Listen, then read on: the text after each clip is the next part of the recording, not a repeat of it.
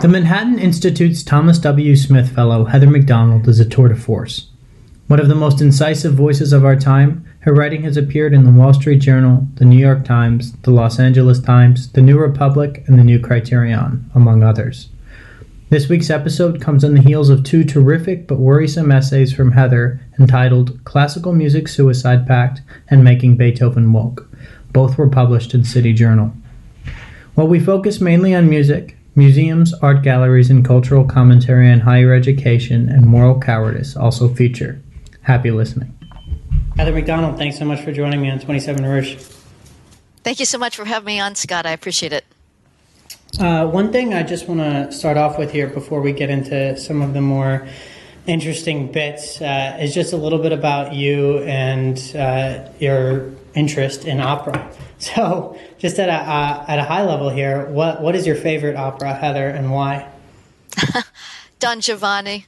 I fell in love with it. It was my first real exposure to opera in college. There was still live broadcast going on PBS, our public radio TV station here in the United States, the Great Performers Series, and I saw a performance in about 1977 when I was in college with James Morris as Don Giovanni and Joan Sutherland as Donna Anna, and I fell head over heels in love. I was absolutely obsessed with the score, with the character.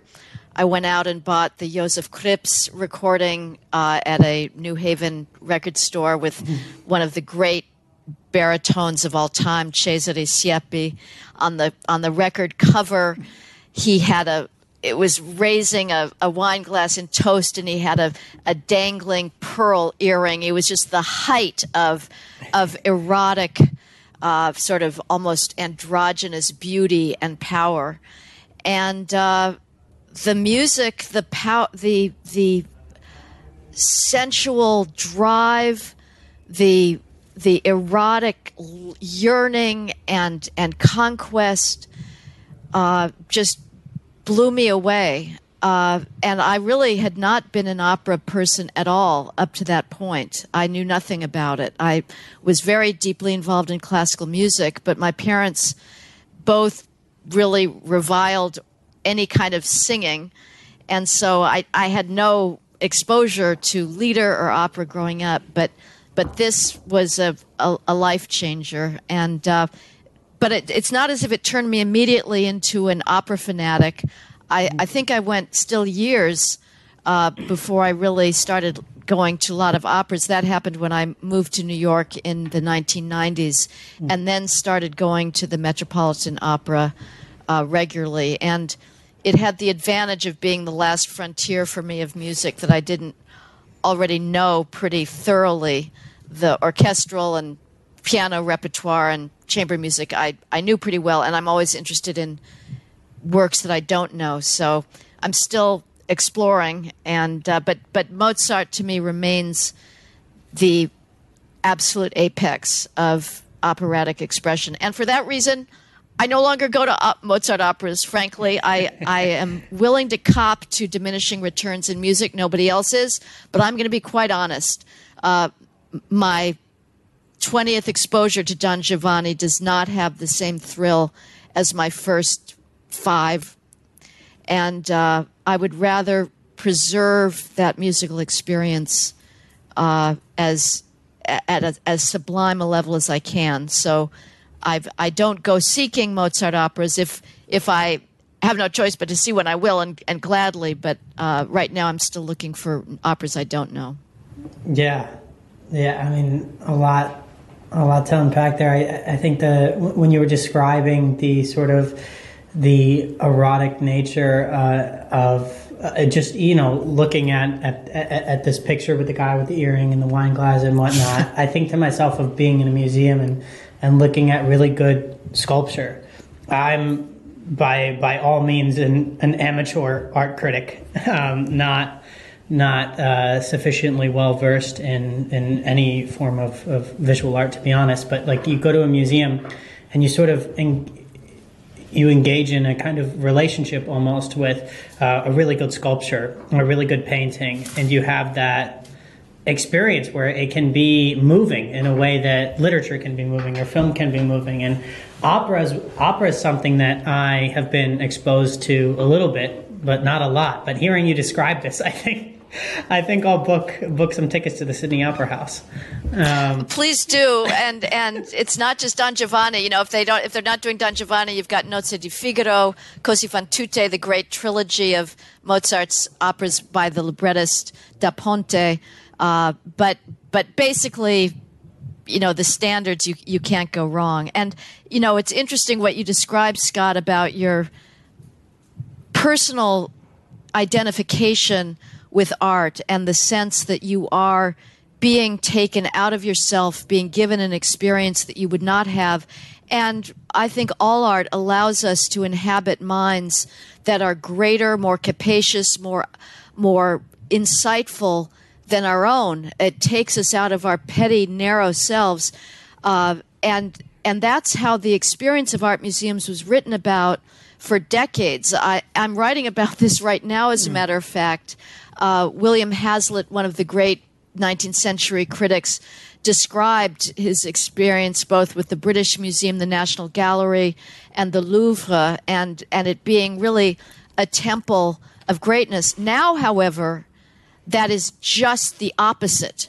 I'm writing about the most extreme travesty I've come across yet of what I'm calling the betrayal of the guardians, which is the fact of the people that have been given the great privilege of guarding our cultural inheritance and passing it on with love and gratitude, have turned on the greatness that it is their privilege to curate, and are going around telling the world that tradition is racist, oppressive, whether it's in classical music or in art museums.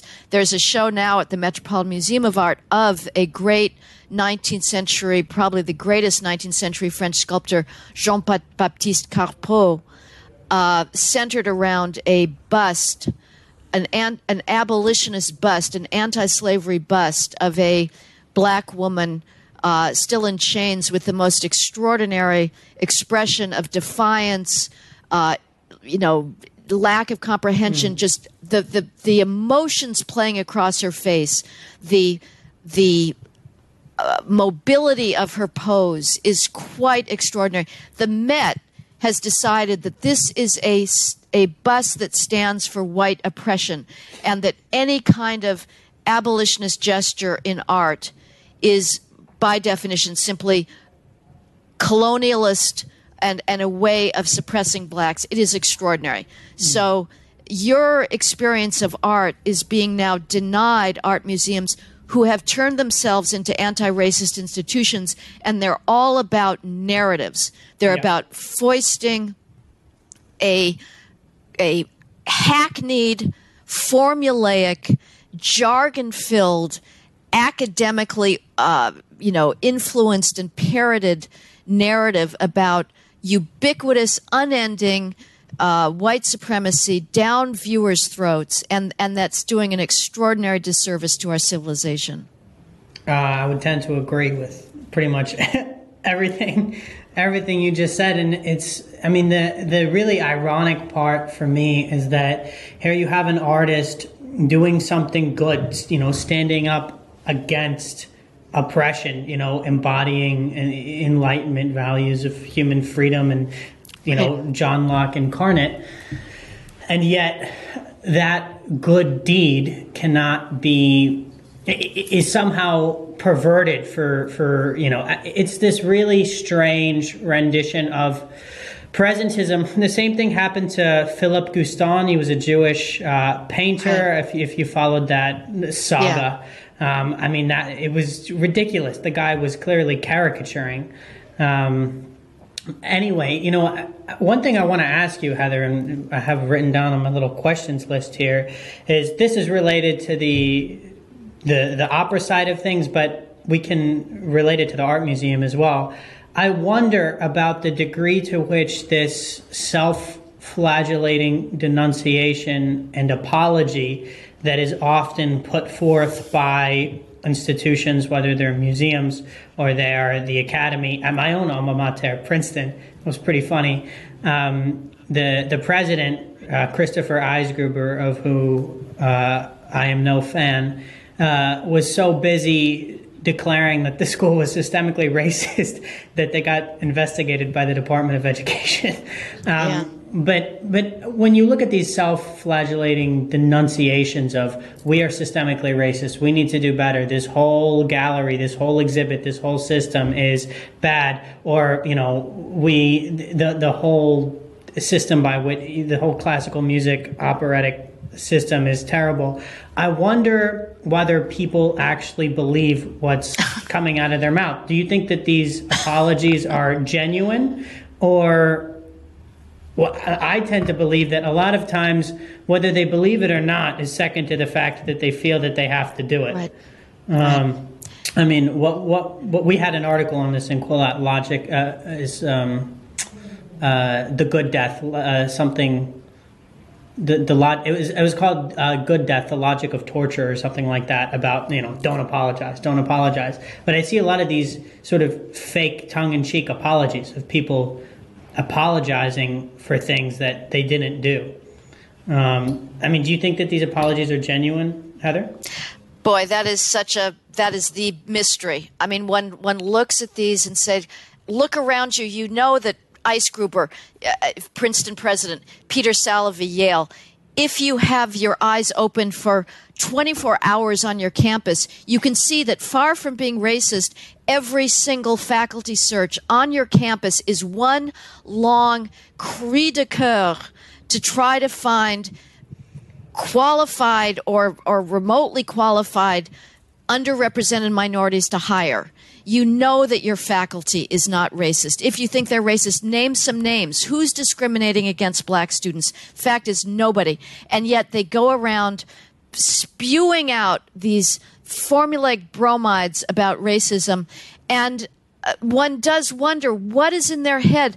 And I tend to think that they do believe it. I think that there is a desire so great to be on the virtuous side of history.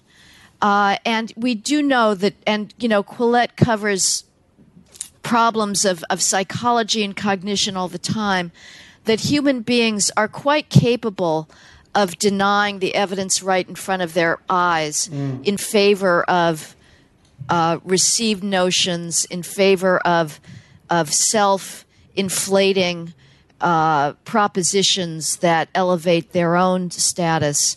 So, it may be like an instantaneous switch between a state of empirical reasonableness and then just going into the other side of actually believing this stuff. Because otherwise, I would think that the cognitive dissonance would be unbearable. And these people are simply too consistent in their rhetoric to think that it's all a pose. And I don't know which is worse, being absolutely cynical and being willing to sell out your institution. I mean, this is why I don't understand why there are not faculty uprisings against these preening college presidents who, when they are saying that this is an institution characterized by systemic racism, and it's not just Princeton's Eisgruber, it's not just Yale's Salovey, it's at Middlebury, it's at Amherst, it's at it's at University of California, San Diego, Berkeley, everywhere. It is everywhere. When those college presidents say we are systemically racist, they are implicitly saying that their faculty are racist. And I don't understand why the faculty put up with it, but they are absolutely terrified. And the department chairs that make the same claim are even closer to the allegedly racist faculty. That, well, the reason that you've had 3 male finalists in your search for an electrical engineer must be because, and they're white, must be because my engineering faculty, are a bunch of racists. And the faculty just sit there, put up with it. It's really pathetic. These are a bunch of conformist cowards, and they are damaging the possibility of keeping this civilization going, because you are discouraging people from either learning about art, or in the case of STEM, I'm been writing about this as well. A lot of people are saying, look, I'm a white male or I'm an Asian male. The odds are against me. I'm going to go do hedge fund or something. And so it's a very, very pernicious trend. And somebody with authority has to stand up and say, we're stopping this fiction that white supremacy defines our world today. Yeah.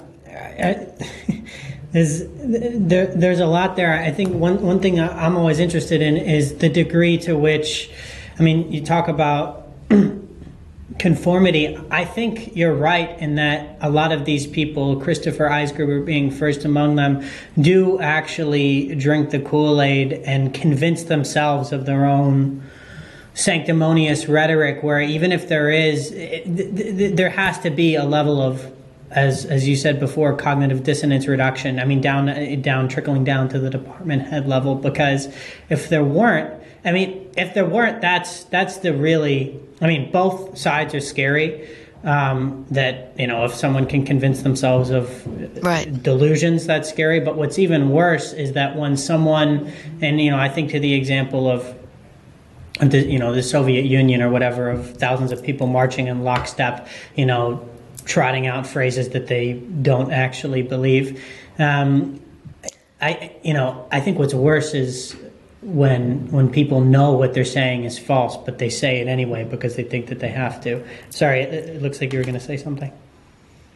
No, I just think that's an absolutely apt comparison. And one wonders every day, how do you pull the emergency cord, and when do you do it, and say all signs point towards Soviet Union propaganda? We really are living a whole set of lies, just patent fictions. Again, to go back to the universities, it's not just faculty hiring.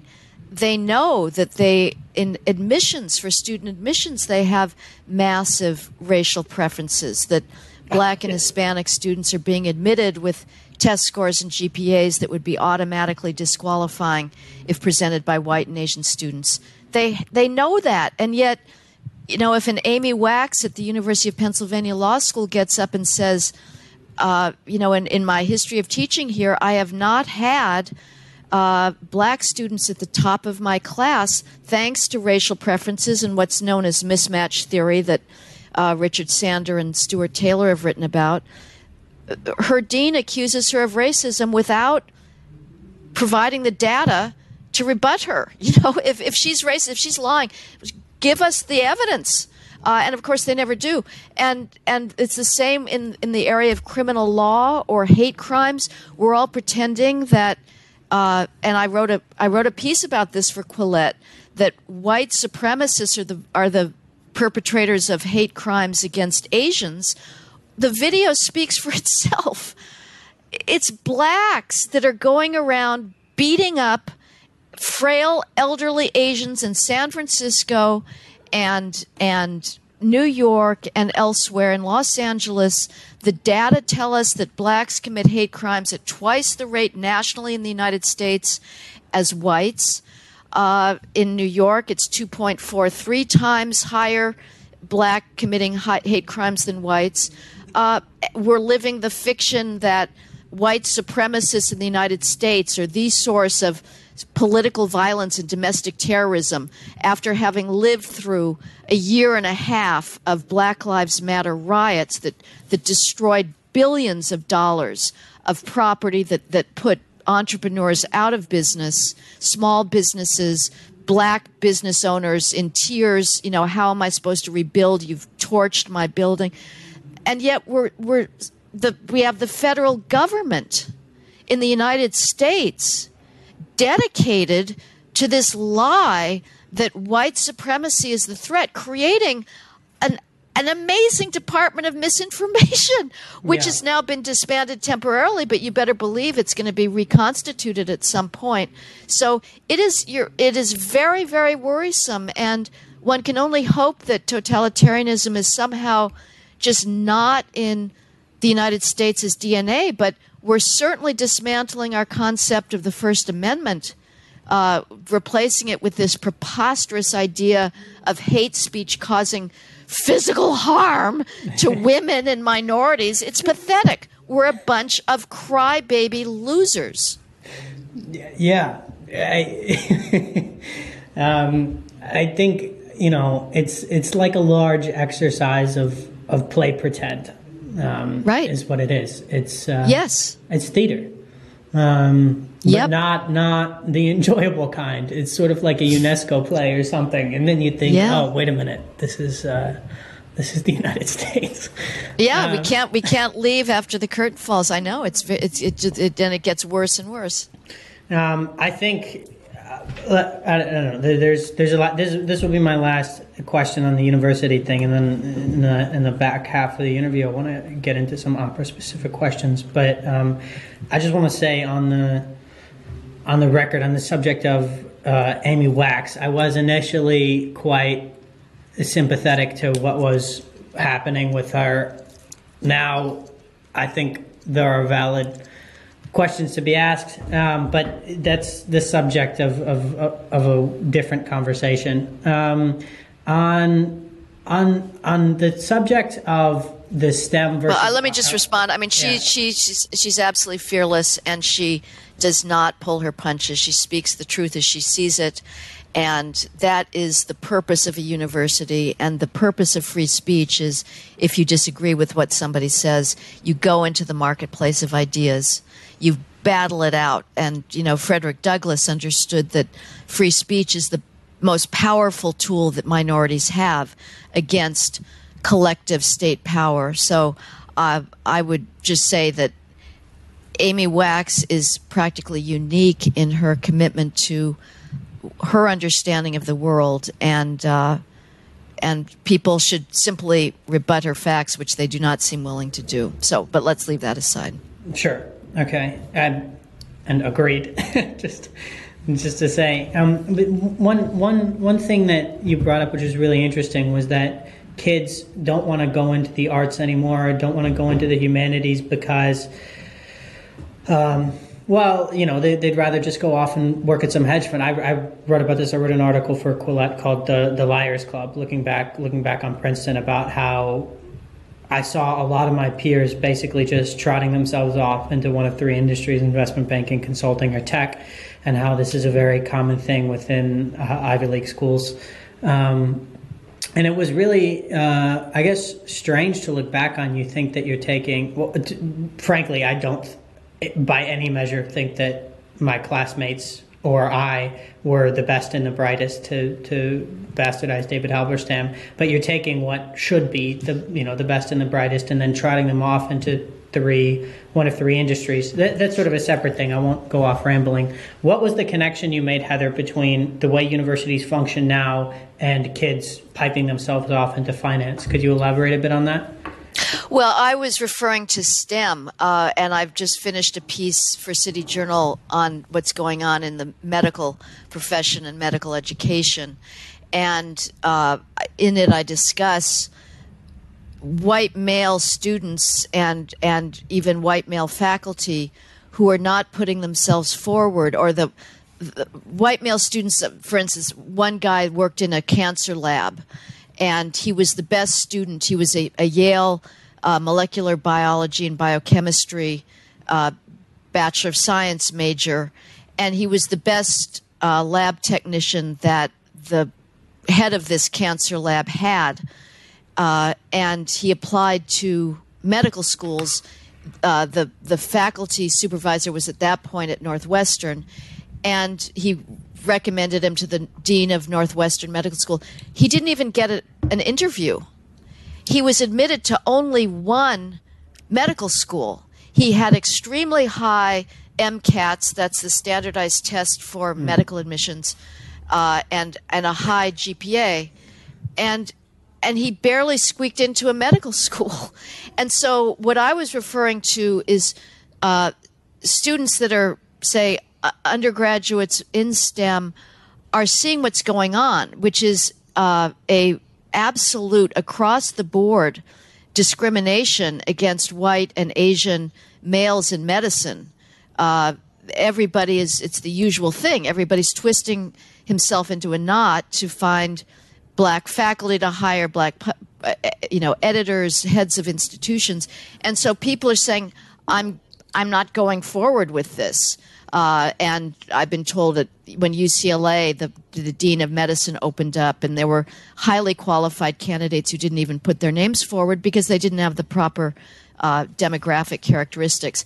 As for the arts and classical music, what worries me the most there is not so much, well, yes, I mean, you're also going to have people that are not going forward because, again, you're not going to get funded. I know classical music organizations now that are run by, say, a non-American, a Russian woman, but she can't get funding. If you do not have if you don't rewrite your entire mission statement to be all about anti-racism, or if you don't have black members on your board or in your staff, if you're a small early music organization, this is, groups that are playing Renaissance and Baroque music, trying to recreate how that music was performed when initially. And this is a very elite, rarefied subspecialty. Blacks have only started going into early music very recently. But if you don't have black musicians and blacks in your staff and blacks on your board, you are not getting funded.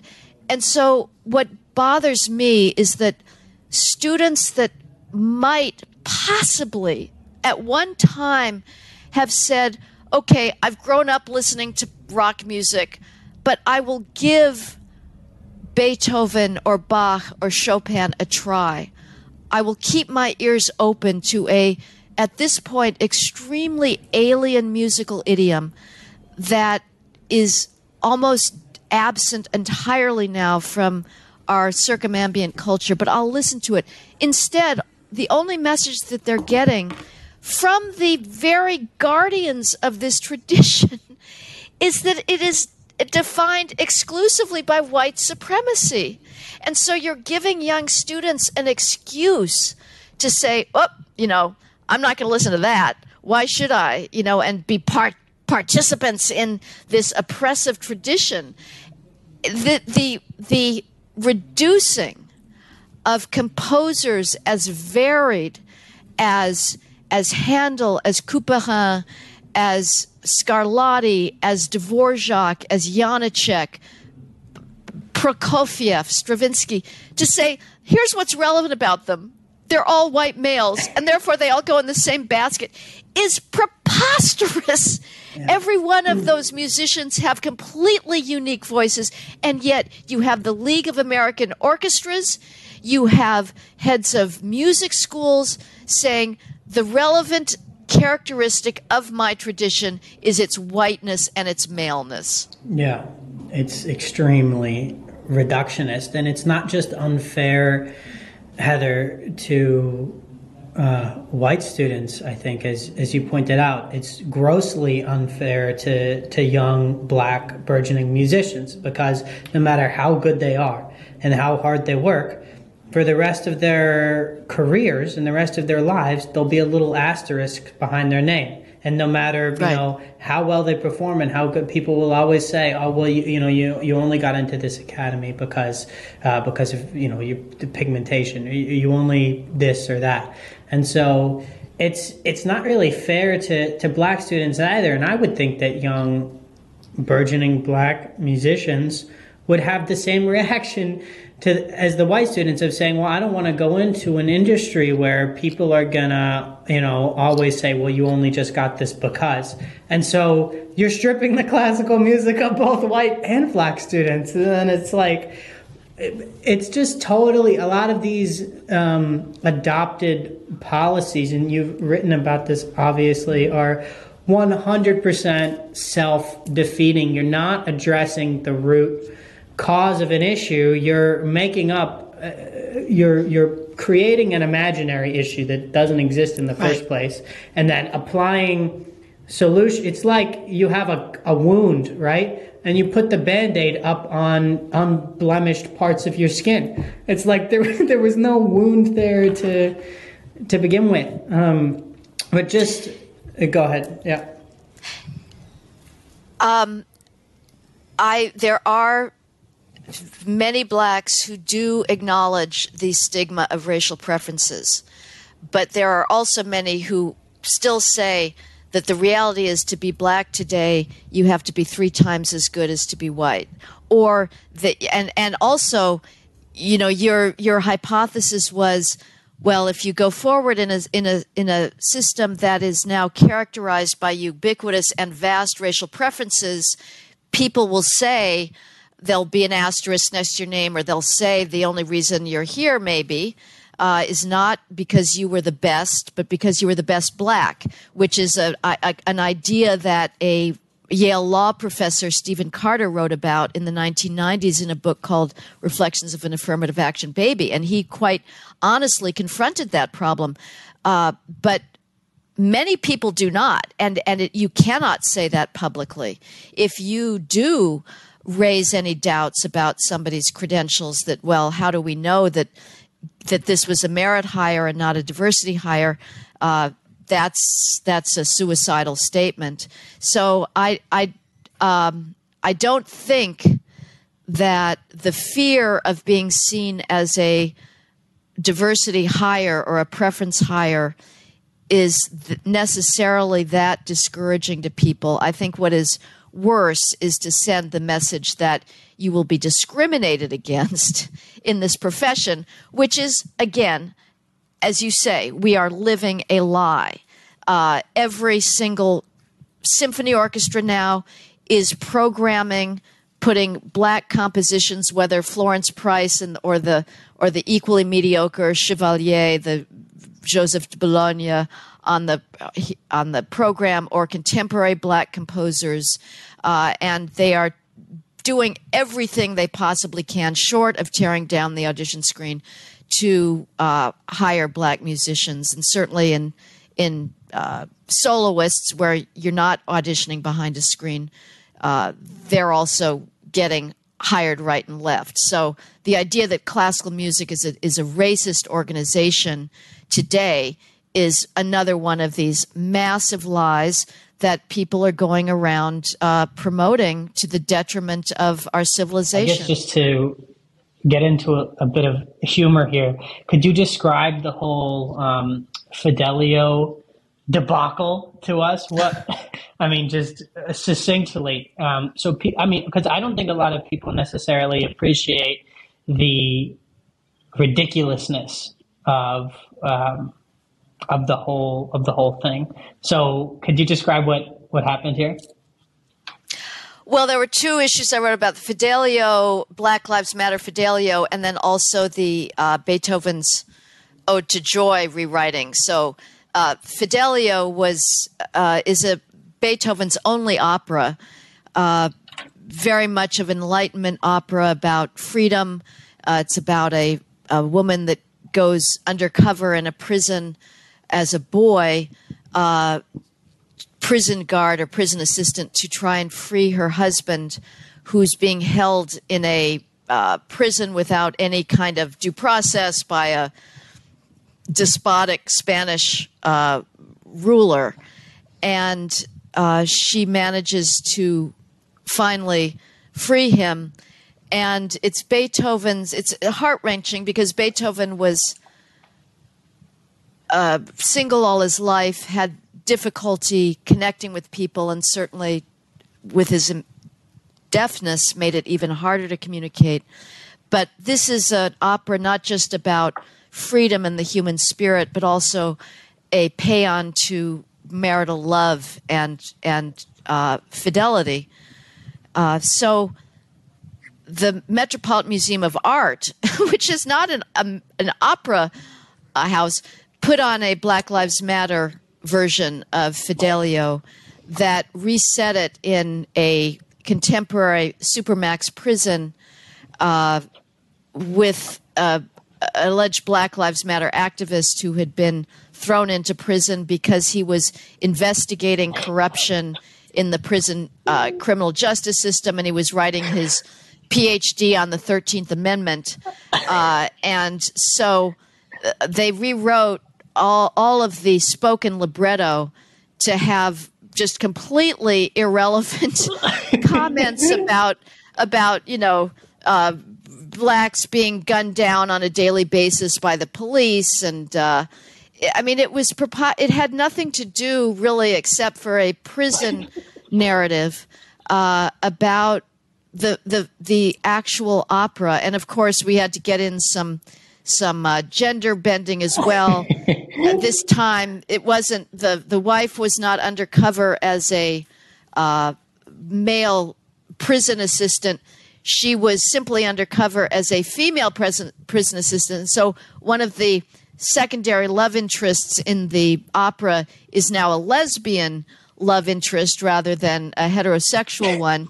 And we really suspended our disbelief because, and all the singers were black except for the Spanish despot was still a white guy, of course. Yeah. But the biggest amazing kind of get this suspension of disbelief was that the father, the black prison guard who was the father of another woman who worked in the prison who was a lesbian, he was encouraging his daughter to go after this new female who just showed up. And, let's just be honest here. One of the groups in American society with some of the highest levels of lingering disapproval for homosexuality is blacks.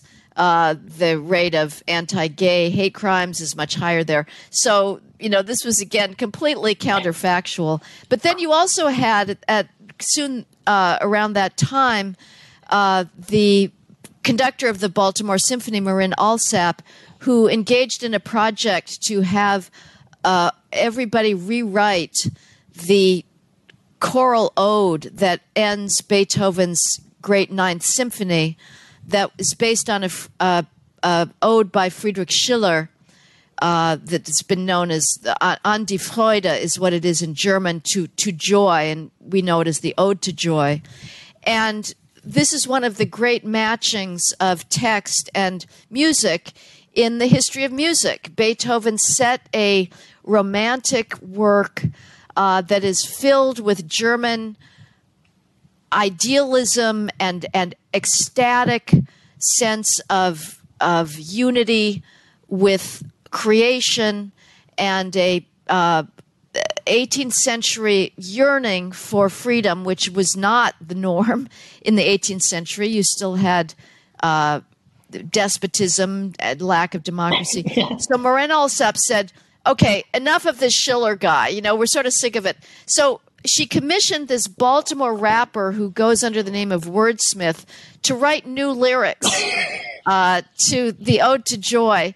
And they are worse than a Hallmark ode. It's filled with all of this, pablum about let's fight for gender equality and, be diverse, and let's all join hands and be for climate change and stuff. And it's just ridiculous. And there were others she commissioned in England that were equally ridiculous, sort of more mannered in their rhetoric.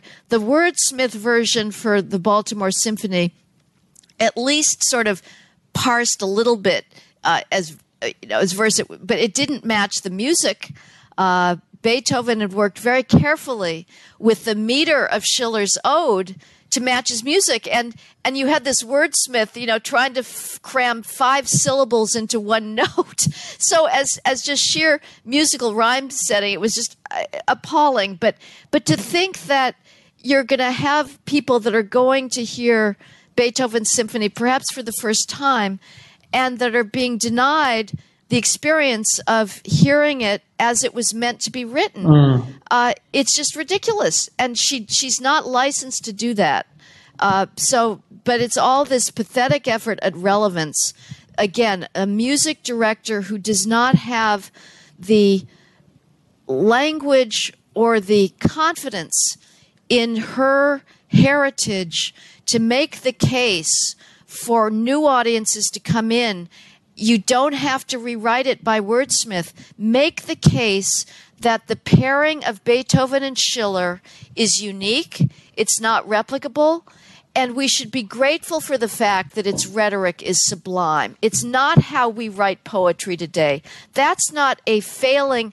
That's a feature, not a bug. You know, this thing is never going to be written again. Schiller's not coming back. Nobody's writing in that idiom of the German sublime, and that's precisely why we should be down on our knees in gratitude for this cultural moment that is long gone. And how about we, as products of the 21st century, with all its democratic banality, how about you just try and enter a very, very different aesthetic world? It's a good point. People often will say, well, why do I need to read Shakespeare? Why do I need to, learn about Plato and Aristotle and Socrates, whatever? It's, that's totally irrelevant to me. That guy was hundreds of years ago, or, and it's like, it doesn't need to necessarily be immediately relevant to, I mean, it is, to be honest, it is relevant to everything that's going on. But, yeah. No, it's not. It's our attitude today is one of absolute narcissism. If it's not about me, if I as a female don't see myself reflected in some literature as a female, it's somehow not relevant. Or if the author is a male, I mean, this is just, it's pathetic. It is shallow, narrow, and people are cutting off their human experience. We're going to die. That is facing us. We have a finite number of years to try and experience the great vastness of what it is meant to be a human being. And the only way we will do that is by getting out of our pathetic, narrow selves and exposing ourselves to great art. It is an escape from the self. And instead, this idea that it has to be relevant, and as you say, truly understood, of course it's relevant. It is humanity's greatest expression. But again, students are being encouraged by their professors to say, if they don't see themselves reflected down to the latest minutiae of gender identity in a Aeschylus trilogy or a Wordsworth poem, that they are licensed to reject it. It is a extraordinary betrayal of what these professors have been hired to do and that they're failing to do now. And that it goes as well for symphony orchestra directors, for opera directors, for museum directors. You are all failing, and you should be replaced because you have betrayed the one thing we are asking you to do, which is to curate these traditions and to teach new generations why they should be down on their knees in gratitude before these magnificent, monumental inheritances of human sublimity and beauty. That's very eloquently put. I wonder whether I live in Australia. I'm American. I grew up in New York. In the degree, I can tell. The hat gave it away. But one of the things I like about, I mean, this is a whole larger. I'm very grateful to be an American and have an American passport, and I still think it is an amazing country. But one thing I appreciate about being in Australia is that a lot of the play pretend doesn't exist here. It was funny. I was in Miami last week with, not last week. This was like a month ago, with an Argentinian friend. We were talking about issues, and she was just like saying very blunt but accurate. She was stating very blunt but accurate observations. And I was like, you should keep your voice down. You can't say that here in America. And she's like, why not? She's like, it's not racist, She goes, I'm not even American. She goes, I'm not white. I just say whatever I want. And so she's like, you guys are so concerned with being called racist or being called that. If the wall is blue, call it blue. That's it. But I want, as far as the assault on the arts, are we seeing this in other countries as well, or do you think that it's a uniquely American phenomenon? Perhaps not uniquely American. Obviously, we've seen, great art torn down by all kinds of autocrats throughout history. But right now, in liberal Western democracies around the world, are we seeing this kind of assault on visual art, on music, and on affiliated types of things? Yes, absolutely. Britain, all of Great Britain is absolutely turned inside out over this. You had half of the members of the English touring opera in Britain fired because they were white. You had the Arts Award, a nomination for the Scottish Opera for its production in early 2020 of an opera by John Adams called Nixon in China, which had been universally lauded by critics. And then this obscure arts organization in Britain called, the acronym is BEATS. It stands for it's basically a British East Asian arts organization to represent Asians. They complained that two of the Chinese characters that were cast in Nixon in China, Mao and Zhou Enlai, were played by white singers, even though Richard Nixon, this is about Richard Nixon's groundbreaking visit under Chairman Mao to go to China. Nixon was played by a black baritone. This is typical. It's only one way. So it's assumed that blacks are going to sing white roles, but if a white sings a non-white role, that's a problem. So Beats, this guy that ran it, sent out a little tweet saying, "Oh, this is yellow casting, and you can't cast whites to sing Asian roles." They withdrew from their arts nomination. A British Labour MP went after them. They issued the most craven apology. This is happening everywhere.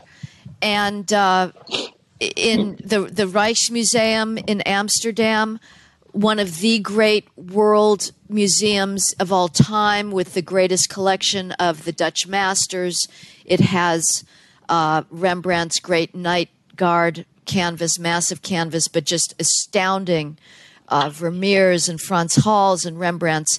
It has now gone around rewriting its wall texts to show that somehow a Dutch Baroque still life, with gorgeous tableware and peeled lemon and oysters is actually all about colonialism and racism. I would say, like on continental, Macron, to his credit, Emmanuel Macron, the newly reelected president of France, he has said, we're not tearing down any statues here, so don't even think about it. Yeah. And they haven't gone after Voltaire and Racine and Rousseau yet. We'll see. I mean, several years ago, some obscure UN agency was bitching and moaning about Dante's Inferno as homophobic and Islamophobic because he had some Muslim in one of his circles of hell. And at that time, this was back in 2012, there were various Italian academics who said, "Are you kidding me? This is our patrimony. Just shut up. Yeah. Come on." But I'm not so sure it's not going to start happening there, because when it comes to opera productions, Germany is the absolute worst. They're the leaders in something called Regietheater, which is director's theater, which resets operas in contemporary settings, kind of like the Fidelio, the Black Lives Matter Fidelio, but worse. That wrenches operas out of their original context and meaning to set them in contemporary modes to serve as just vehicles for the directors own adolescent political hobby horses. So that's happening throughout European opera stages. And so I think the more explicit race stuff will probably start happening there as well. And it should also be pointed out that, every other artistic tradition is also racially monolithic. I mean, nobody complains that Chinese opera is performed by Chinese people and African Nigerian drum language is performed by Nigerians and is not white. It's only, again, the double standards are enormous. It's only white traditions that are blamed for their demographic past. Right. Well, not to. I want to be respectful of your time here, Heather. So I just got one concluding question: is where do we go from here? I mean, the arts, as you've said, are our cultural inheritance. It's not just classical music. It's painting, it's visual art, it's opera, it's all of it, Western civilization. And there seems to be this sort of, I mean, you referred to this as classical music suicide pacts in one of your City Journal articles, and I think suicide pact is a good is an apt coining, because it doesn't have to be this way. We're doing this to ourselves. We are tying ourselves into these knots. So if a suicide in French, the verb is se suicider, like you do it to yourself. So we can stop. But how do we stop? How do we untangle ourselves from this web? And what would some practical solutions be to this assault on the arts, Heather? Courage, conviction, principle, love, a sense that anybody in the arts world who has a job, you've given your life to this. It's on your shoulders to keep this from going down. Every day that you're silent and the racial extortionists continue to dominate your field, and I'm talking about you, Simon Wood, head of the Symphony Orchestra Association. He's an absolute a disgrace how he's going around tearing down. And I'm speaking to you, classical music press, BBC New Yorker, Alex Ross, all of you, Anthony Tomasini, who are going around repeating this lie that classical music today is racist. You are destroying an institution that is already on the ropes. The San Antonio Symphony just recently last week declared bankruptcy. They can't keep going. This is, and every year classical music is more and more marginalized by our culture. It was not the case in the 50s and 40s. You are traitors to greatness. And anybody that has any voice has to stand up against this. Every day that we're silent, we can't. And you're absolutely right, Scott. The driving motive of a lot of that's going on in our society, as your Argentinian friend in Miami saw, is race. We are terrified about racial disparities. I have a book coming out called The Danger of Disparate Impact, which is that we have decided to tear down every meritocratic and behavioral standard in Western culture, because those standards do inevitably have a disparate impact on blacks, whether it's meritocratic hiring in medicine and STEM, that has a disparate impact because of the vast academic skills gap, or criminal law standards of, laws against theft, of murder, of shooting, of gun possession, resisting arrest, rioting. All of those laws neutrally applied, constitutionally applied, without racism, do have a disparate impact on blacks. Not because the criminal justice system is racist, not because police officers are racist, but because black criminal offending is exponentially higher than that of whites. And we are terrified of that gap.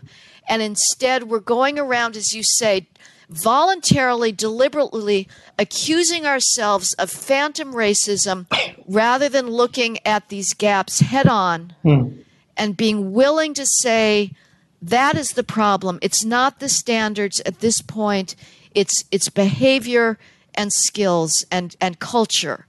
And as long as we turn our eyes away from those behavioral determinants of disparate impact, it is all coming down. every day another institution is under attack. And so we have to be willing to defend this civilization and speak the truth.